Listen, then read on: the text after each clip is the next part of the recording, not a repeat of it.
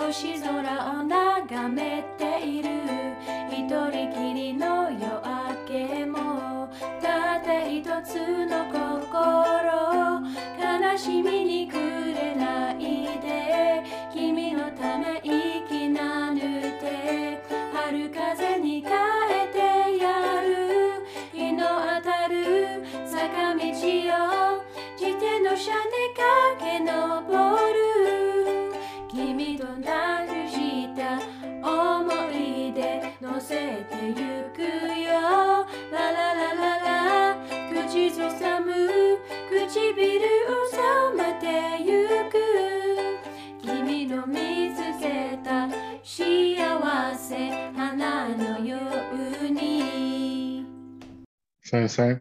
Yeah. You're rocking the Jesus beard. Jesus here now. Uncle Jay. Uncle Jay. Hey, you black Jesus. Hey. I was thinking your name though sounds like an English lord or something, like someone who's in the House of Lords in England. Beckett Carmody. Yeah. I'm always looking for like because I never see my name anywhere. So whenever I see like media or something, I'm like, hey, there he is. That's me. Yeah. That's there's parts of the Caribbean. There's studies been done of like employers when they're going through CVs. And like if you have a black sounding name like Kanisha or like we've got stuff like it's only black fellas called Heston and stuff like that in Australia, but because black fella name they like put it on the bottom of the pile. But see that's like a good CV name, that's a you're going to get the phone call, you'll get a second interview. Beckett Carmody here, he sounds lovely. All the Murrays got like old names back home. They're all like Theodore and Edmund. Like, you know what I mean? They all got old names after their rellies. And like that's the same with me. I'm named after my uncle. That was his surname. So it's either that or like everybody's called Topsy. The old days. How much Topsies? All the Topsies. Hey, that's it. Anyway. Yeah. So how you been doing? Last time we talked, you were doing you were running simulations in real time, but using nature. You were like assigning values to all these different parts of a storm and then using the storm to compute and calculate things, which was pretty cool. Yeah. Like just thinking through that way. Yeah. It was good. It was good because it give you it's like there's not much like to see, like especially in the city and stuff. So you can sort of make predictions. You can go, oh well, that's what'll probably be there, Yeah, that's it. Yeah, you can sort of you can do more with less data, Yeah, that's it. And, yeah, but so if you've got incomplete data sets, you can throw them into that kind of model. See, usually that's what we do. That's how you find water underground. You're working with incomplete data sets and like several people there with different viewpoints, and you're looking for all these signs, different signs, and then you're like deciding whether something's a false sign or whatever, where the tree's pointing, and you find it that way. But see, we all do that. Blackfellas, we all do that. We're letting country compute for us, but just being able to be part of that system. When you're in the system, then you're receiving the signal because everything in the system gets that signal. And that bright color from that flower, that smell from that, something else. It directs you in the right ways. But what you were doing was different because you're like, ascribing different values. You're putting like you're using those things as a computation mechanism and putting different data in and seeing what would come out, like using that like analogous, Anyway, yeah. That was really cool. But we already talked about that before. We don't know it. You're on some new stuff now. Yeah. Does it like it? What do you reckon? Well, you're gonna have to talk us through it. Yeah. So I was playing with the AI, like the chatbots and that. Yeah. When he first came out, and I was like learning about how it works and stuff, and they were saying like the jobs in the future, You won't be like writing your own stuff. It'll be the people who can communicate good with the AI. Do you know what I mean? Like the people who are good at yarning with him is the people who will be like, that's what a good writer will be in the future, you know, is somebody who is a efficient communicator and can get what they want out of the AI, you know. So I was trying with him, I was playing with him, like trying to get different things out of it. And what I was like, oh, well, maybe it's not the best at like writing its own stories, but maybe you can like merge other stories like better, you know. So I just come out of watching that. Have you seen that silent film Metropolis? That old, it's like the old German one there. Yeah, where they got the idea for C-3PO, I think, out of that one. Yeah. I was watching that one because I was just trying to get some old stories, you know, and like work with them older stories. And I was like, all right. And I'm not the biggest fan of that movie though. It was all right. They kind of did some Nazi shit at the end. But it's all soft eugenics. yeah. I was Galaxy like, far away is pretty damn close. yeah. Because I was really excited, and then at the end I was like, oh, you know, okay. kind of, Oh, that's the way he's like, all right. I see how this you is. Gotta, everywhere you look, you what you look for is purity discourses. If you see any discourses of purity, even if it's like an appeal to nature, that argumentum ad naturam, they called it in the old days, appeal to nature. It's like, if it's natural, it must be good. You know what I mean? Are these people over there, you know, they're biologically more suited to this, is where that ends up going. You see it even in our mobs, you know, like policing blood quantum and you know, racial purity. You start to see it come through. You don't see that. You don't see that in the grassroots. It's just in the middle classes, Aboriginal middle class. You see that emerging, and that's when you know they're gone no good. You see it more in Turtle Island though, that racial hygiene. I don't. Native Americans, like there's quite a few of them doing that stuff. And I don't have time for that sort of stuff. And so like I was saying, oh, maybe this chatbot, maybe he's better at like merging stories rather than like making his own, you know. So I grabbed that Metropolis one, and I grabbed that you know how everyone was like worried about like the solar flare, you know, is gonna knock out all of the that's it. But what do you call it? Knock out all of the electricity, and same way it knocked out the telegraph wires back in the day.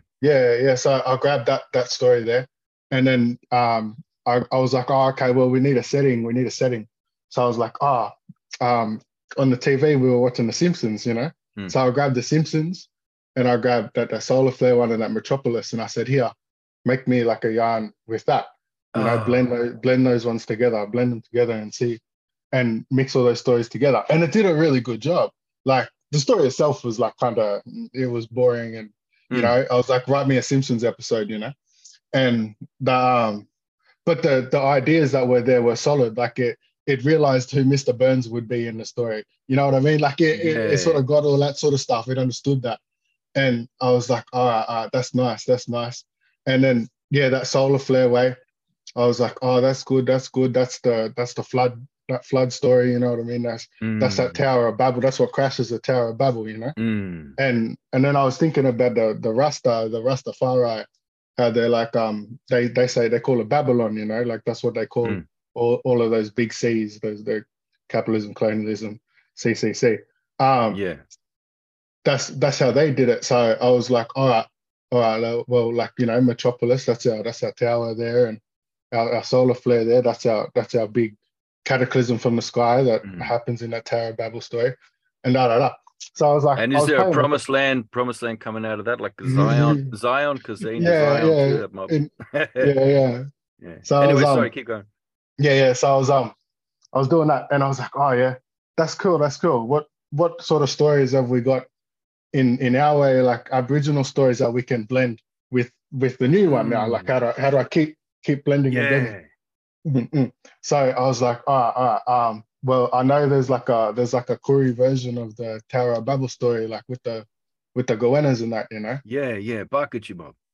Yeah. So I was like, oh yeah, play with that one. And then eventually, like, I was over the chat bots from then, the chat GPT. I was sick of him by then. So I was just doing my own stuff after that. But that's what sort of got me going. And then I was doing my own stuff, and then I went on to I'll Tiddalick the frog, you know. Because I was determined. I was like, nah, like my fellas would definitely have to have been through similar situations to what we're living in today. You know what I mean? And you just got to be able to find that. You just got to be able to have the ability. You got to be looking, and you'll find those stories there, like replicating, because those stories are, you know, like they're happening now, but they also happen in the past, and they're probably happening again later too. Like those stories is always happening, you know. So I found I settled on I'll Tiddalick the frog there because it gave me that. I liked what the happened? stories. What happened when you like feed law, like old law to the chatbot? What happened? He was a little bit. Did you do that like wet? I tried.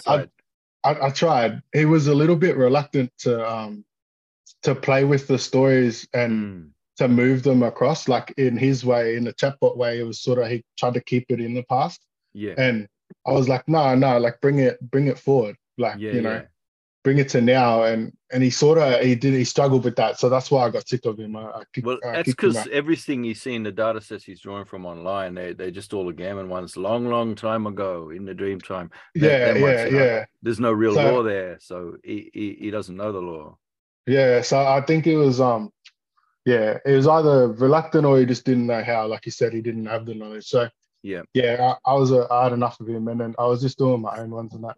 And I like the Tower of Babel story, but it's a bit like it relies on divine intervention, like to fix the dramas, you know. And that's where I sort of got like that's nice, but that just means you got to wait around for ages. Like there's nothing you can do. But in that Tiddalick story, like there's business you have to do. There's things everybody had to get together and bloody sort all this gear out, you know. So I like the Tiddalick story a lot better to work with because it was a little bit more like human centric, and it was people that solved the dramas, you know, all human and human people that solved all the dramas.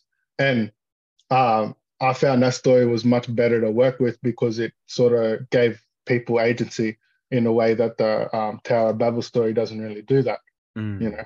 So I was just sitting on that for a while. I was just letting it stew on the stove, and I was just moving off doing my own thing. But then I was driving up to Queensland because, you know, I'm down here in Canberra. And I was driving up to Queensland to visit the family and see all them fellas. And as I was driving up, you see massive bridges in central New South Wales with like pissy little brown creeks running under them, you know. Obviously those rivers were massive once upon a time because they wouldn't have built such a big bridge, you know. But and I'm driving up and it's just canola fields all the way up, you know, and then we're up there in Toowoomba seeing the mob, and we headed out to Dalby and that. And when you're heading out there, it's all, you know, you see all cotton fields and rows and rows of cotton fields, and it's just it's they had a brickworks back in the day out that way, didn't they? And a lot of our ochre.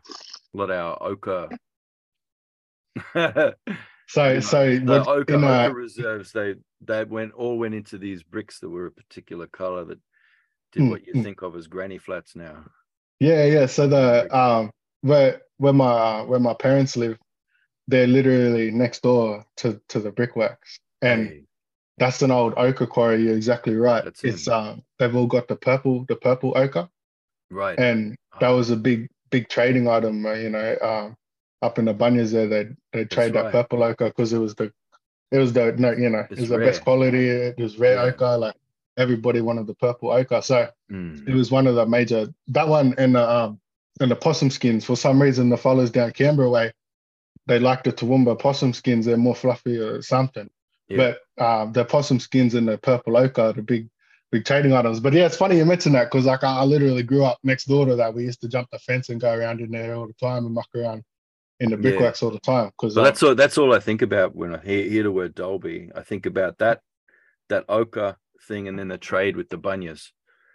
Because that's how our lab operates off the protocols, the bunya big meats protocols for trade and ritual business, etc. That happens comes with that. On marriage, adoption, fair fight, everything. Such a business out. That's him. When I hear Dolby, I link it back to bunyas, and it's when you drive ochre buying. When you drive from we're on the north side of Toowoomba, so you drive through like Oakey and then head to Dalby, and you can see the bunyas the whole time you're driving. You can see them along there, and but so we did mining before, but it's what they call grotto mining. It's sustainable mining, that where that reserve of ochre, you can mine that for another 200,000 years the way we were doing it. You know what I mean? Exactly right. And instead of just like they scooped them all out, made a bunch of bricks, and then pissed off, left a big hole in the ground. Wrong way. And like my dad's mum, she's from like Ackland way, and they turned that mountain upside down. Like that's not the same thing. You know what I mean? That's not the same thing. Like you can't. Then they said to us, "Turn your frown upside down." Exactly. Why do you have to be so negative about everything? Look at the jobs. Look all the jobs we create. Jobs. Look at all the jobs. You didn't have jobs before, did you? Lazy kids. So I don't know. I'm like reluctant to use that mining word because it's digging, but it's digging, but that's not the same thing. It's definitely not. Like I don't know. You're not disturbing anybody. You're not removing people from their houses. You're not destroying sacred sites. You're not bloody. You're not displacing people and destroying people's home memories. Yep. You can only use it over deep time. Like, you know what I mean? In a way that by the time that gets used up, there's more that's extruded somewhere else through earthquake, through shifting ground or something. You know what I mean? Like that's the only way to mine, and that's not really mining. Anyway, how we just digressed there. That's your story too. That's your story. You're doing all this work, and then you went, "Nah, I went off doing my own thing." So you're driving up, you're looking at them small creeks and big bridges. Yeah, we're seeing the family and that, and then when we're driving back, I was yarning up because my mum come back with me to stay for a bit down this way, and she come back with me, and we're yarning up about all those those big paddocks that just endless, and there's nothing on them anymore. And I was saying to her, like, cats kill birds, but like look how many future birds will never be because their habitat is gone. That's it. Like, my mum's a teacher, and when the bushfires happened a couple of years ago, they had refugee koalas coming into the school looking for a drink. They were that thirsty. They were coming into the school asking for help, and like, shit, like that's not on. It's a bit like short-sighted and kind of pinning the blame on the cats there for they like, oh, cats kill 1 billion native animals every year and foxes do all this and that, and we don't like Indian miners back home, like Adani. Hey, good pun there. Indian miners, like the it's spelled different. It's the bird. We don't like Indian miners either, but that's a good pun because mining. Yeah, we're just talking about it. Indian mine there coming in central Queensland at Adani. Adani, that was a good joke for about 5 people in the world. So like, and because they destroy the nest, they kill a lot of like native finches, and it's noticeable how many less finches and that are left. Like they're a kind of shrike, like the Indian miner, like they murder them other birds and hang them up around the place. Like a warning sign, like they're like they're like Baba Yaga or something. Kelp warrior, like the Scythian bloody barbarians back in the day. What's his name? Vladimir and that the Dracula fellow. Impaler. Like Dracula, and Dracula. And like don't get me wrong, I'm not a fan Indian miners. You know what I mean? I don't like what they do, and but it's just like that's just what you can see. So of course you're gonna get upset at what you can see, you know. That's it. But you can't see when you're like, I said you're driving past, you know, canola crops and all that, and you can't see what people used to be there, what, you know, what animals used to be there and that are no longer able to be there and thrive there and do their business on country. Like it's sort of barking up the wrong tree to be like, all right, we'll go get rid of all the cats, you know. All right. And well, I go. We're going to pull over the side of the road now, take a quick piss, and we might see a little sidetrack going off through the canola there, which is you mentioned that small L law of Dracula. Oh yeah. This is important because that whole horror genre coming out. That one was all about that the establishing these sort of moral panics and fears about the other. You know, they're coming for your white ladies. They're always coming for the white ladies. So that one, and the children, you know, protect the children, which they still do in QAnon with the small L law there.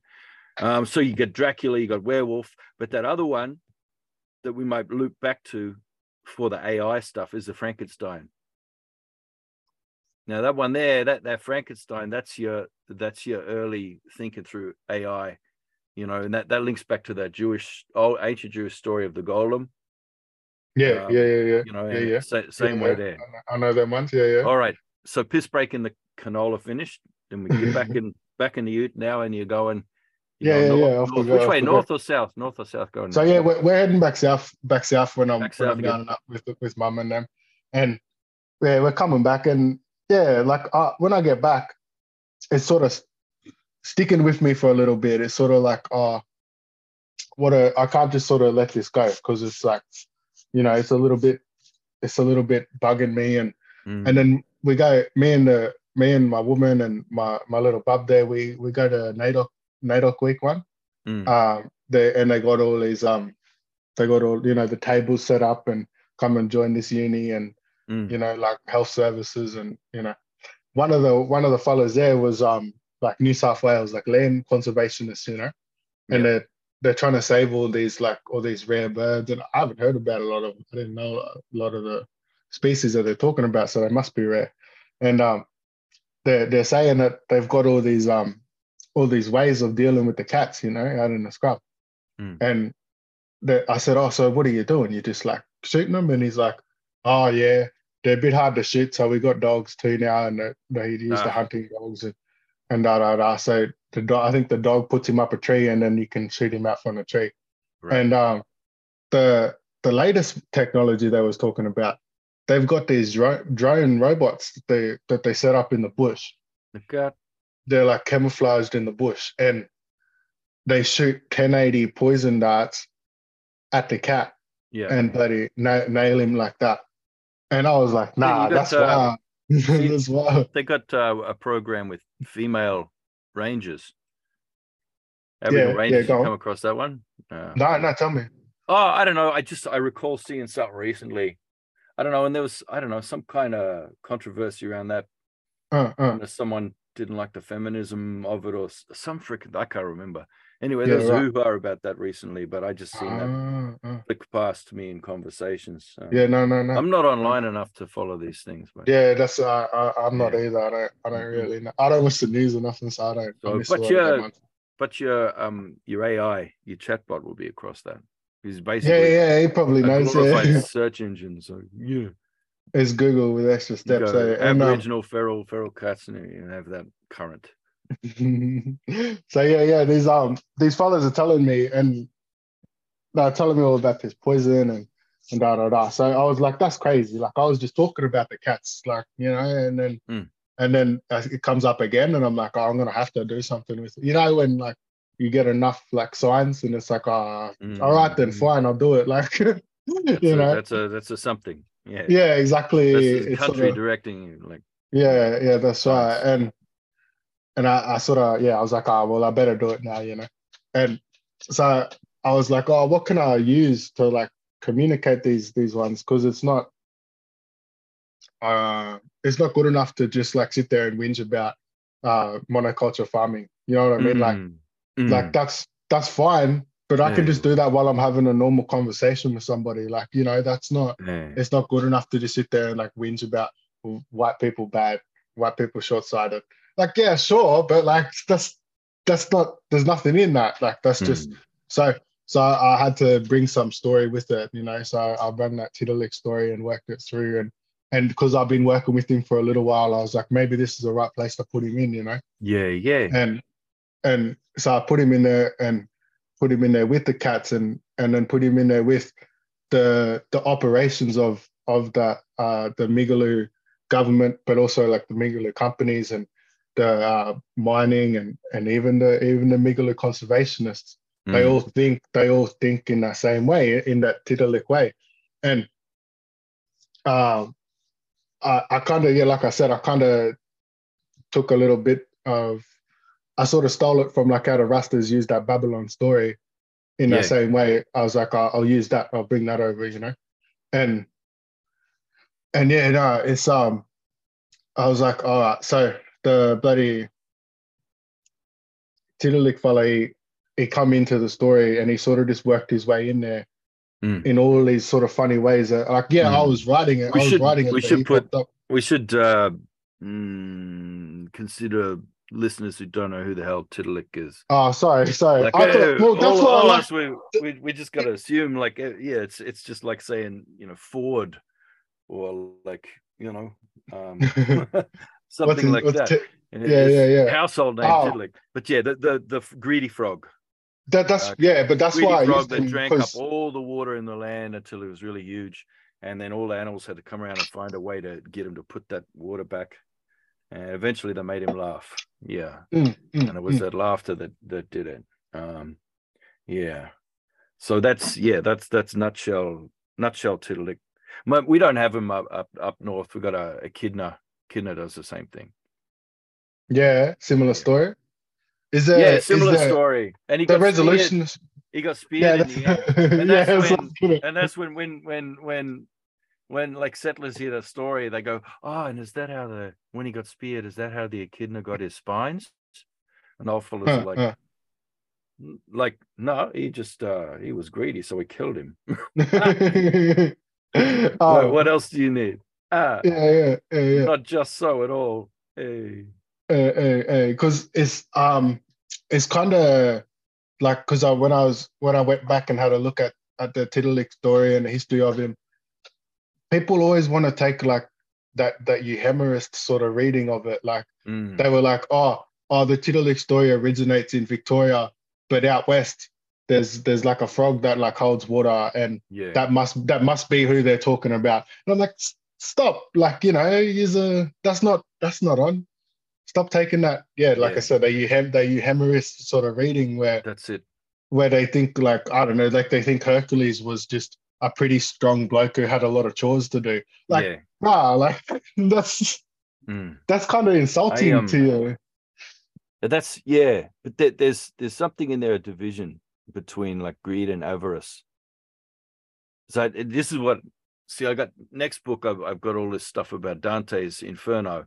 That Italian writer, old times, he had like 9 circles of hell. And there's these 2 circles that, when you first look at them, you think it's the same thing. Why is there 2 circles for that? They should be in one circle. Greed and avarice. Greed and avarice. But then when you sit with it for a long time and you're applying it, just in your lens, in the small L law of how you're looking at the world. I always say small L law for anything that's not from country over deep time. Yeah. So it's like, the golem thing from Jewish mob, that was only, a couple of thousand years ago, a few thousand years ago. So that's nothing. It's small L. And same Dracula, all that sort of thing. So look at it, Dante Alighieri stuff, that's small L law. And I wonder why he separated those 2 out. But then when you sit with it, it's smart, because you realize that there's a sort of greed is just passive. That's just something you just take more for yourself, and you're not really thinking about anything else. You don't choose to be hungry, do you? That's it.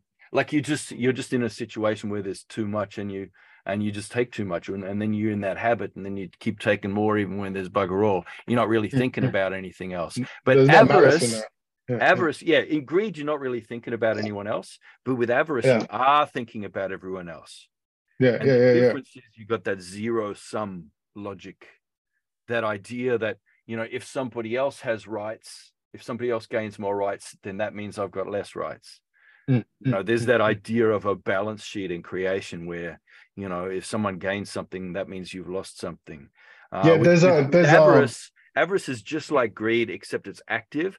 And the idea is that you can't enjoy drinking up all the water unless you know that nobody else has got any. So avarice, there's a difference there. There's you've got to know that other people are missing out, and you've got to take joy in that, and sitting on a mountain of those resources and feeling better about yourself because everyone else is dying except you. That's the difference with that avarice. So which way? Tiddalik, greed, but like, because it's a difference between like putting it in my belly and taking it from somebody else's belly. Like there's a difference there. And like you're saying, that avarice is more about taking it from somebody else's belly than putting it in your own belly. And like just to like whinge about rich people for a second, you see a lot of them, like they won't even pay the slightest little bit of tax. And it's not because they're losing or they're even going to miss anything that's gone. It's more about taking it from other people, and that's it, and hold it. Like, so and why I used Tiddalik was because I thought that everyone in Australia, I know you kind of got like an international audience, but everyone in Australia knows who that frog is. So everyone in Australia can work with that story, because even the Migaloo kids, they learn that in school. It's probably the best known one. That's right. Best known bit of lore. And it probably is the biggest known one. And the least understood. Absolutely. And I think it's sort of like it's your responsibility to bring those stories forward and put them into context, like contextualize them in your own world, because that's how you understand them.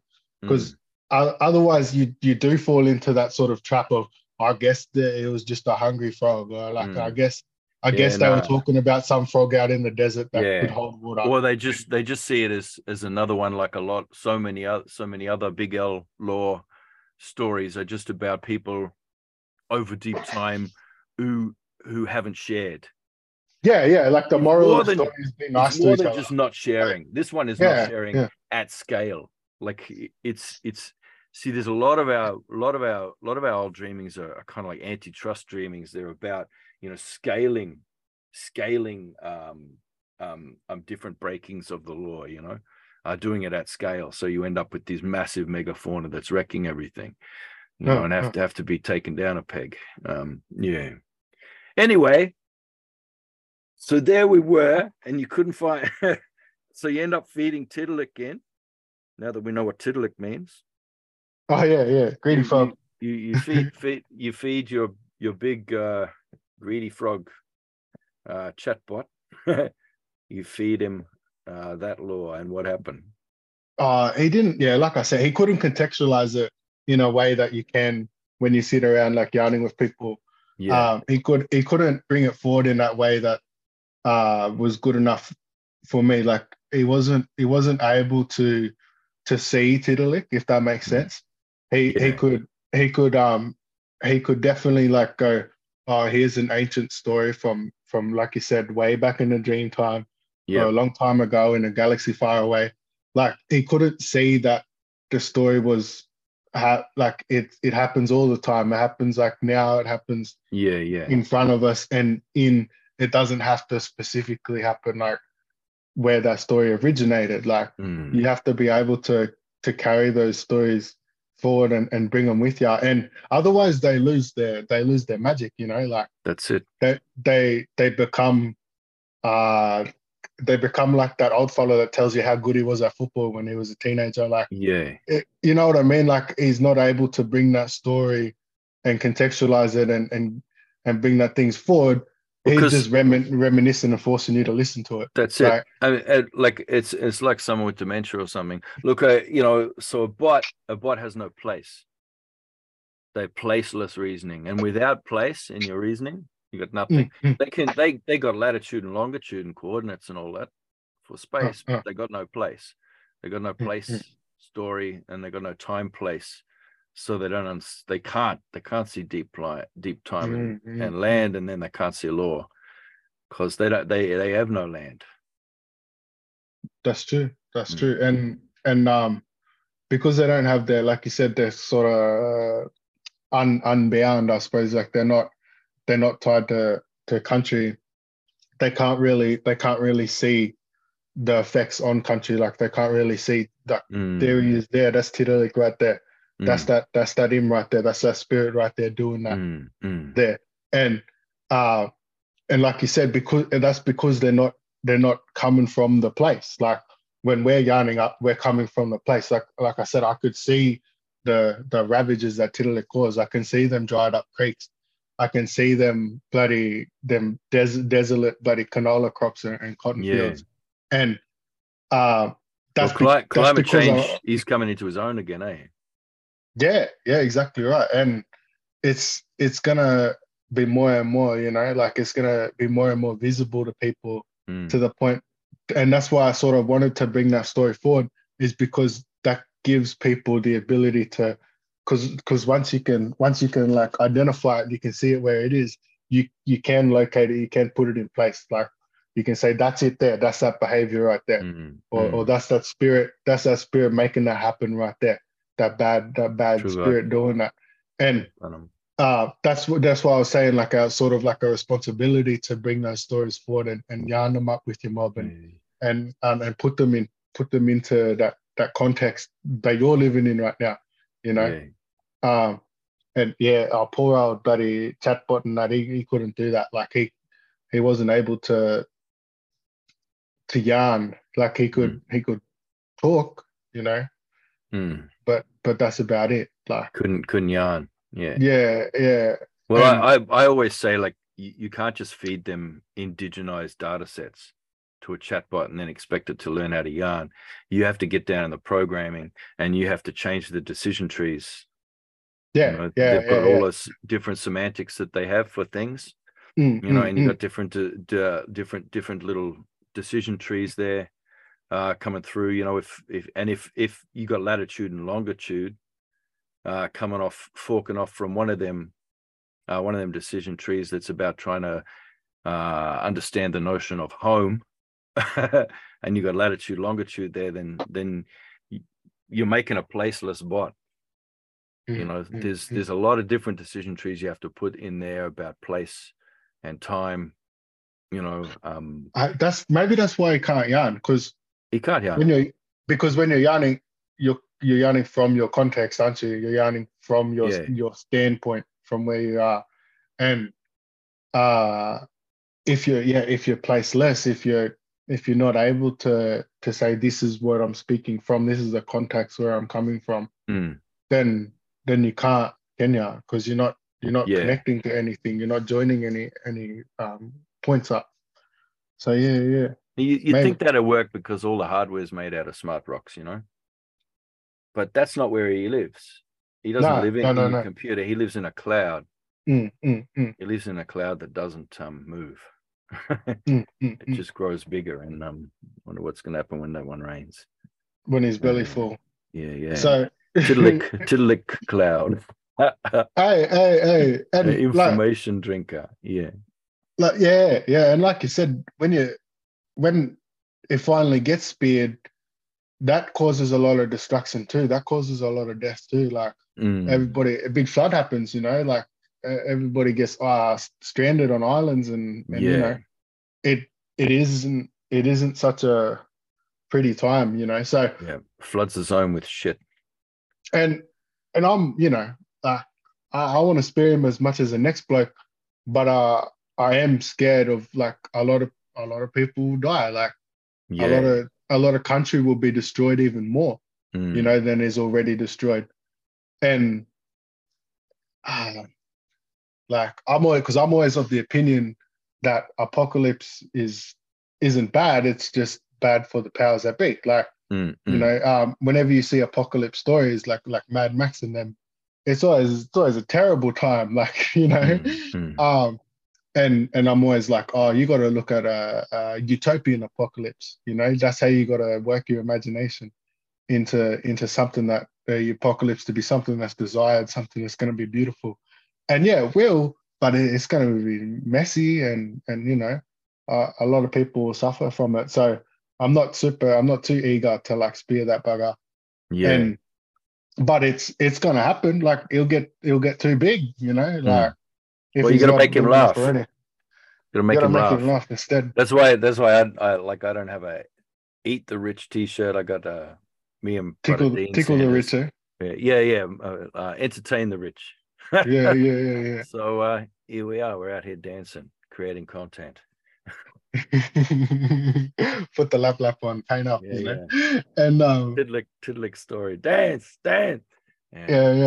And this is the frog, and he hopped like this, and he went and it's yeah. It's sort of the responsibility of my fellas to be able to bring those stories forward and recontextualize them, and make sure that they still got that healthy good stuff in them that you can use and that you can share. Like, because I sent that little article that I sent you.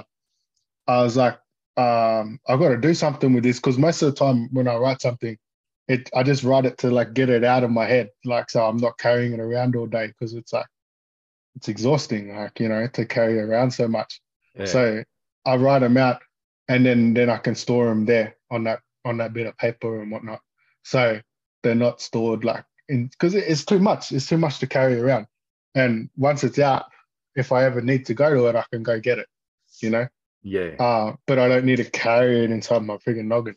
So, but this one, I was like, oh, I gotta share it. I gotta show some people, you know, like let it move through country, like let it sort of spread out a little bit, and that's why I hit you up, and I sent it to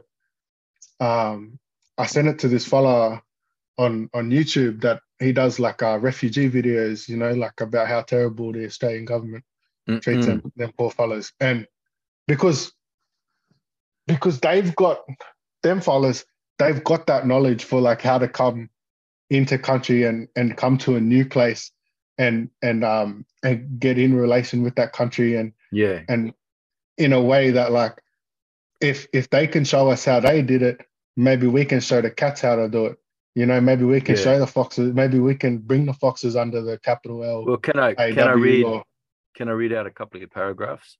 Yeah, bro. Where they fit now in the yarn. So Tiddlick detests the unseen, elusive and unknown, always seeking to shine his big Tolkien eye on anything hidden in the shadows. You're Tolkien Murray. Hey. Yeah, but a lot of the rings and all that, I grew up reading that, you know. Yeah. That was kind of, I tried to do a pun with like token. It doesn't work with the L's. Not Tolkien, but Tolkien. Hey. Yeah. Anyway, I've often tried to hide from him, down alleyways, under bridges, and round the back of the pub. This is where others hide, usually forced to be here, unlike my lucky ass, who nearly always have wisdom, story, and experience for navigating undetected across the no man lands. I don't remember World War I, but I still see them blood-soaked, war-torn, crook countries all over Australia. Them old fellas at the pub tell me about a golden age, about a dark emu and big estates and bush tucker. And as I stagger home drunk, I hear the trees crying and the wind howling. I smell deep infected wounds festering, and they give off a feverish heat as I follow the brown, stinking river back to my place. I sit by the bank and we cry together for a while, and I drop my keys in the mud. I didn't notice so till I was almost home, had to double back and get them. They were still there, glittering on the moonlight, country still looking after me despite having so little, protects and provides for her children. Tiddlick loves villains to blame for his actions, scapegoats to pin his destruction on. Cats fit the bill, aloof, selfish, and cruel creatures they are. Well, unless you consider doting mothers, sweet kittens, lovable toms, and wily old grandma cats. You see how Tiddlick can be so persuasive? so quick to point his stubby finger at the Jews, the Muslims, the Africans, and it's so seductive, so easy to blame foxes for endangered bilbies, lantana for lack of bush tucker, and Indian miners for destroying nests.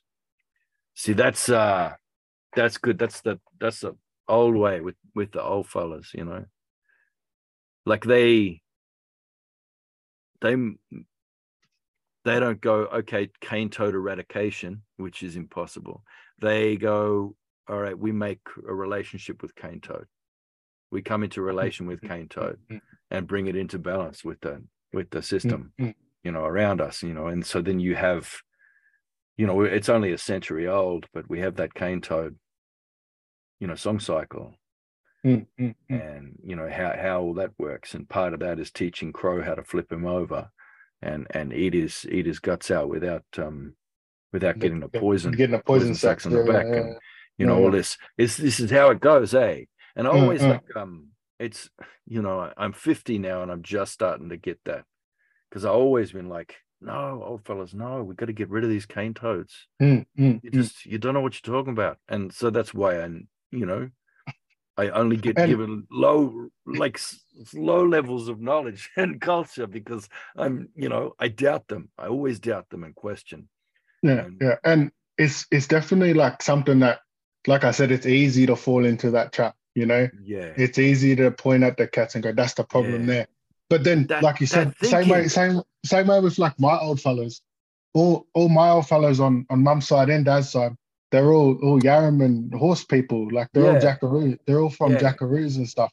And the way that they come into relation with country is on horseback. And it's easy for me to sit there and be like, oh, but the cattle, they erode the banks, you know, like the cattle that they're driving and all that. And they shit all in the creeks and they dirty up the creek and da. But see, my clan, we're still scared from horses, you know. Like that. But we call it Yarraman. That term goes all the way up on the Cape. So we call them Min Yarraman. Even up there, Western Cape. But yeah, we're still scared from those ones. If you are camping and they're coming close, like everybody's, you know, around the fire.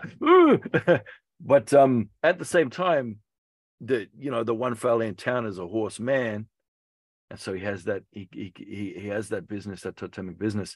He's really respected, you know, because you need that one, because the horses finish up with like bad spirits in their belly and stuff like that. So, but he's there and manages all that stuff, and so he's really respected, but he's kind of feared as well. It is scary. There's stories about him turning into horses, like he can change himself. That's like we tell those stories. Yeah. And it's the same with the cats too. Like I said later on in that little bit, I don't like cat people. I don't like cat people at all, man. That's it.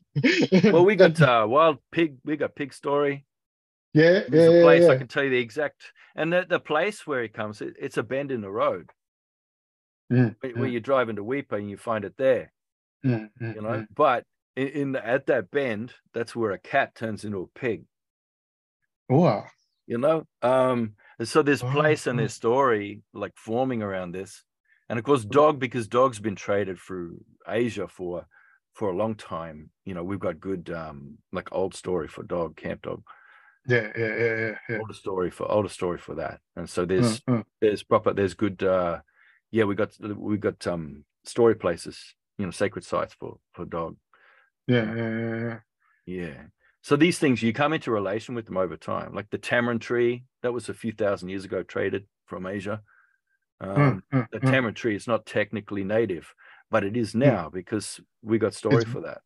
And you don't want to fall into that that sort of Darwinian colonial ideas of like, this is where that thing belongs and this thing belongs over here, and never, you know, if it goes over, like those ideas of like feral or wild or foreign is not, it's not in our way because we don't have such like hang-ups about like this was put here by God or whatever, like it's it's that's it, things move and they exchange matter, they exchange story, it's only a semi-permeable membrane. because I also had really good quarantine story. It's weird because I was just talking to my woman about, hey, by the way, you heard you say my woman before? Thanks. It's really nice to talk to somebody I can say my woman without them getting. There's a lot of middle class fellas down here get offended when I say my woman. Anyway, I'm just talking to her about quarantine law, like Big L law, because she had a dream about a stingray jumping out of the water and floating and then coming back down. And I said, that's that quarantine story, you know, because you're not allowed to take meat or sugar bag across to the islands. Off the coast when you travel canoe, when you go in like across salt water to trade with other people who live, you know, either in Asia or New Guinea or in the islands like Bathurst, Melville Island, Mornington Island, all those places. You got to trade with that mob. You can't take sugar bag or meat across the water. That's quarantine. You know? Yeah. And that stingray has that law because that's that story from the bees that tried to fly across, and the stingray comes up and then smashes them. You know, like flies out of the water and then smashes them down and drowns them in the sea. So there is that quarantine, and you do have to do that proper business of bringing something into the law. It takes a lot of ceremony and negotiation to bring canines that are not marsupials, you know, onto this continent and to decide how to manage that over time. You know, and tamarind, you know, what ecological niches are coming into, what story, what place are they going to have, what story place are they going to take over or merge with there, you know? So it's always this business, but it's always about coming into relation. We don't have this idea of pests. That's that othering thing. That's that thing that settlers have of like, you know, I am me because I am not them. You know, we are us, and there are others who we are suspicious of and we're afraid of and who we hate. You know, we hate those others. And that always, like most religions are based on that.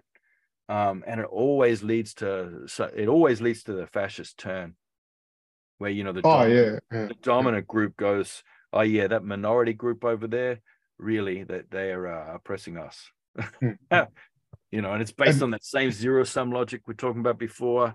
It's all there, but we don't have that with pests. We have just outside. The cats gave you this law, eh?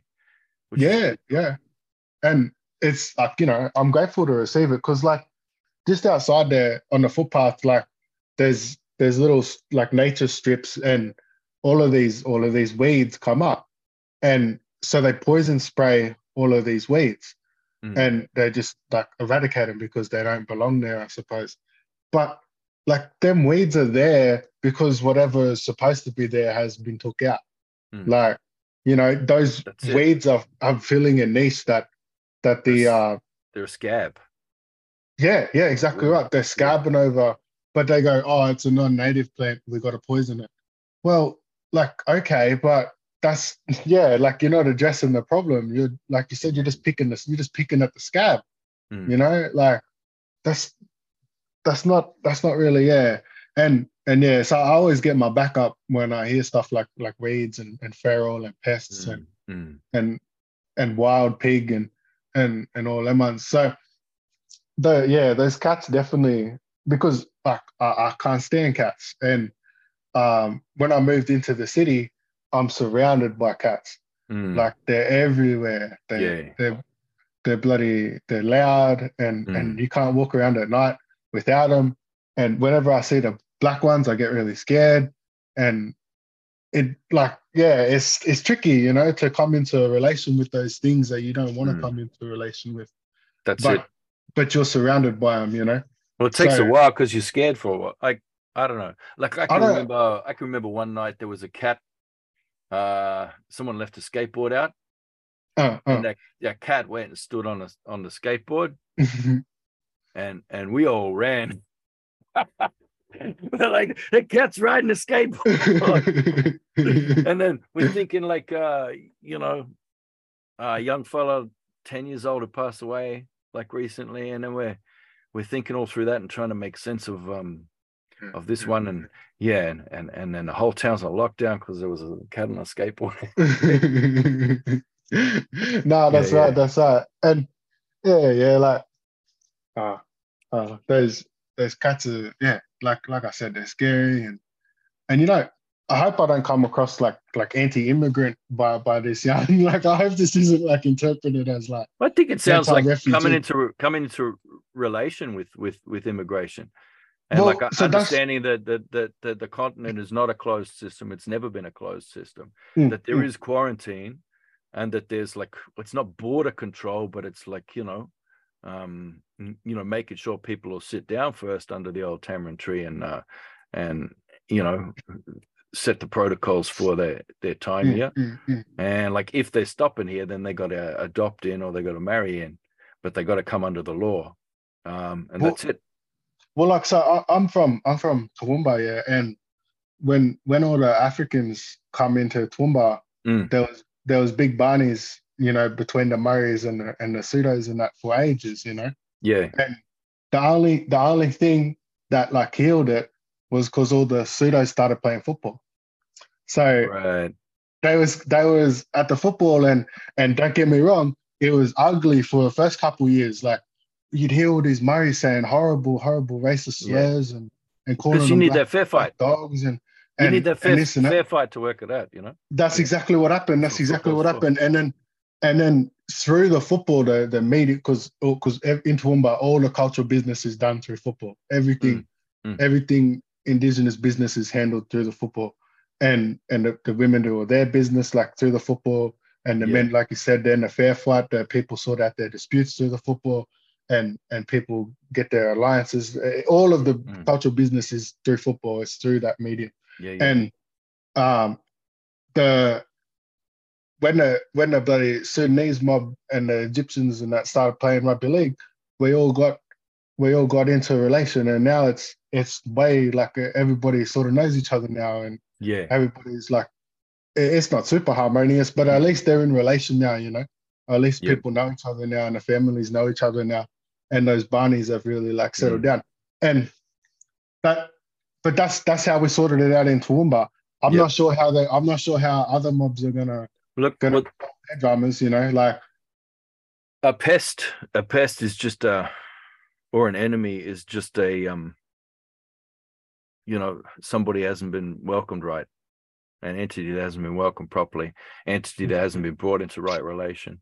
So you go Atherton and you see out bush there some places, you might see bloody 100 hectares of just mother-in-law's tongue, that bloody horrible plant that people have been having in their houses since the 70s. And you see, you don't see I haven't seen many other places. That's the only place I've seen it that widespread. And it's just, that mob there and the pastoralists there, they haven't come into right relation with that. They haven't come into right relation with that plant yet. And I guess that's what a pest is. Yeah, well, I don't want to prescribe like, the cats need to learn how to play football too.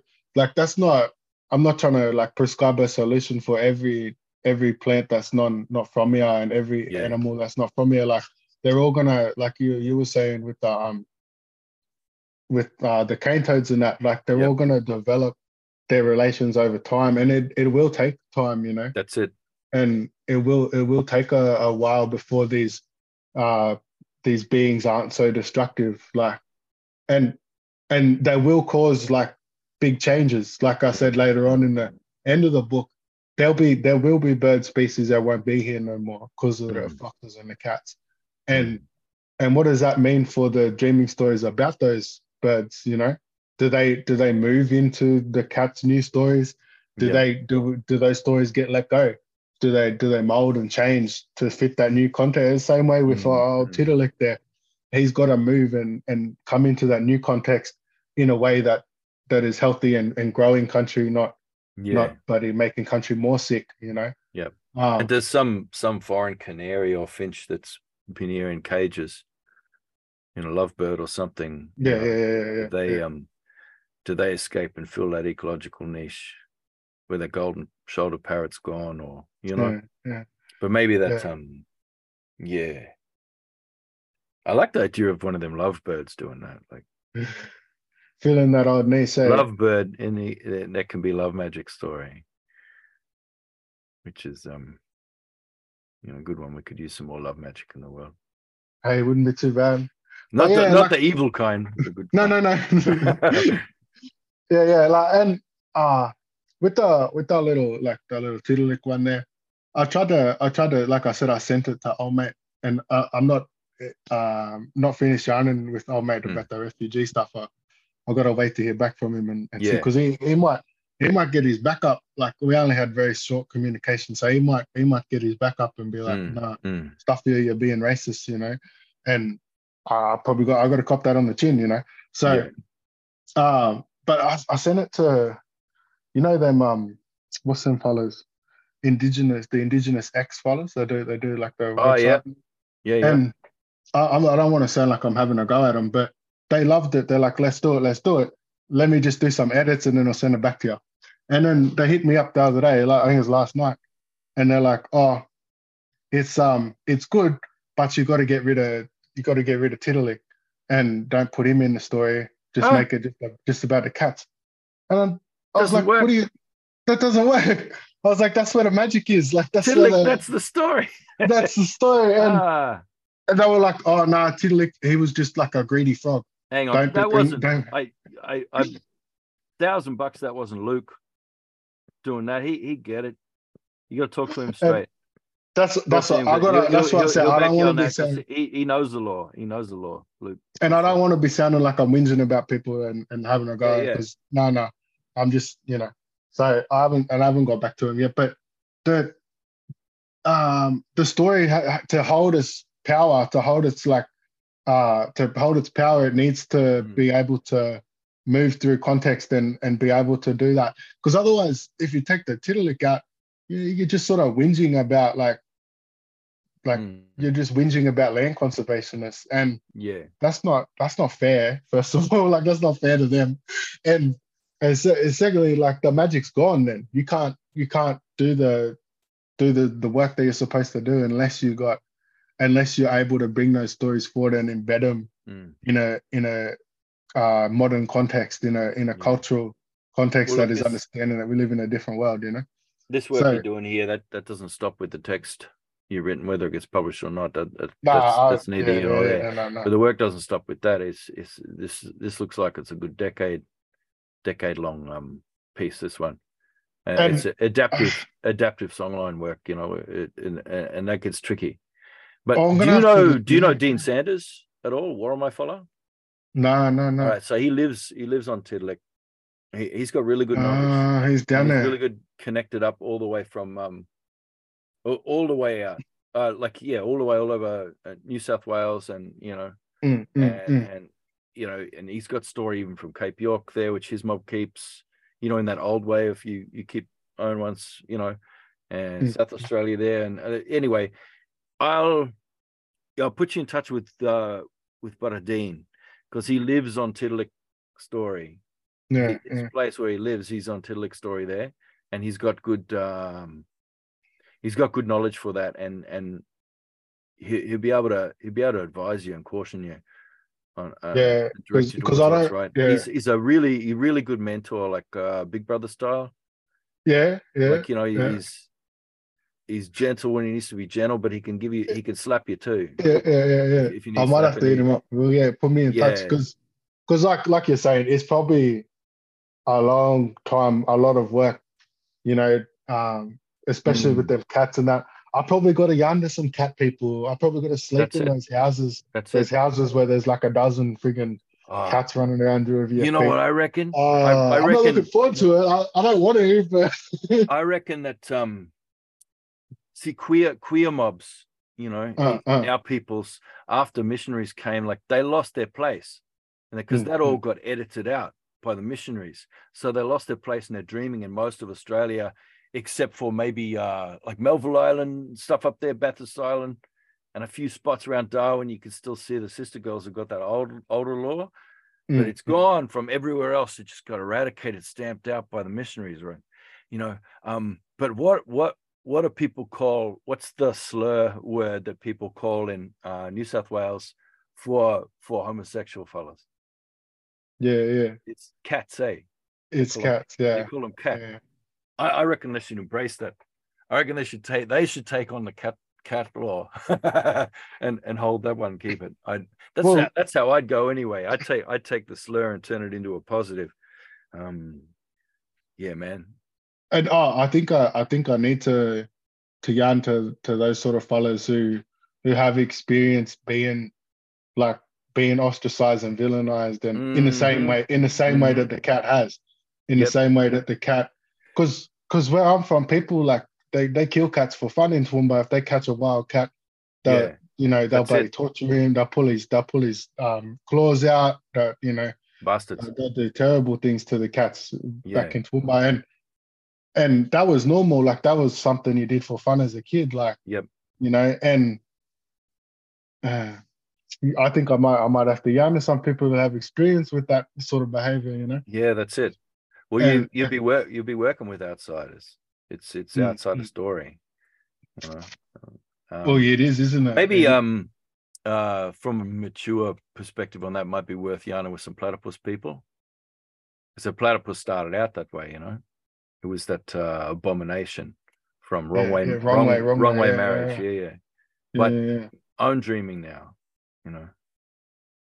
Yeah. But what that would have took a couple of thousand years. Yeah, that's it. It takes a good while, But that's them cats. But you're coming on that assumption all the time that you've got as many descendants as you got ancestors, Yeah. And you got to live for that, and you got to live that way, because that's the only way that country's going to push you towards the right things. I reckon, countries push you right way with this story. I got try hook you up with Brother Dean first, so he can settle you more in that Tiddalik story. And because I don't want to be overstepping on other people's but also where to stuff, because I'm not from Victoria. Where to connect up out from there too, Lots of mobs all over New South Wales got that story, and it goes up and it goes, and everyone knows it, And I think Wollombi, there's another big Tiddalik site out there too. I've been there. I didn't see Tiddalik there, but that rainbow snake come down pretty hard. Big storm happened there. There was a big steel sculpture of a serpent that some, I don't know, Celtic sort of settlers had made this big steel sculpture of serpent. And I seen him coming down, rainbow snake, with this storm. I seen him coming down off the ridge through the trees.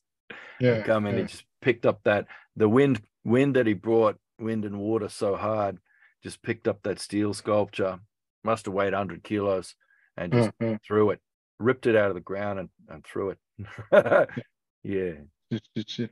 might have to have a yarn at that carpet snake story too, then, eh? Yeah, so there's lots of mobs out there. Carpet snake, that's another thing. But that one, you might talk to JD for that one. So that'll come back around into the bunya stuff through Dalby there. Big carpet snake stuff. That'll be the way to come into Kabul through there. Bunya trades. Yeah. All right, bros. Well, I'm gonna start doing email intros then. What's that email? That was so deadly though, that you come to this through trying to come into relation with ChatGPT. That's how it started. And it led me to. It started by you trying to come into relation with something alien, something foreign, something emergent. That's him. And you're from coming in, sitting in good relation. Boom, these things come. They pop out. They sort of show themselves, and that's him. What wants to be there will come out and yarn with you like. See, and we have these yarns like this. Maybe another 20,000 people have the same kind of yarn, and it's out there. That's data. Eventually, one of these bots is going to graze its way through that and figure out how to come into better relation with us. Probably 5 minutes before the last bit of rare earth metal on the planet's used up. And then the whole thing crashes. On the last computer, eh? Yep. And the cloud just explodes finally, that big pregnant cloud, and there's bloody zeros and ones raining down on our heads. I was gonna say, he got to be pretty black by now, that cloud. He got to be pretty. It'd be dark, but he won't be black. Nah. Yet. All right, boss. All Hey, right, I gotta get going. That was yeah, a good yeah, yeah, yarn. yeah. It's good talking. Yeah. Good luck Yeah, with that one, and I'll hook you up with Butter Dean. yeah, for sure, for sure. But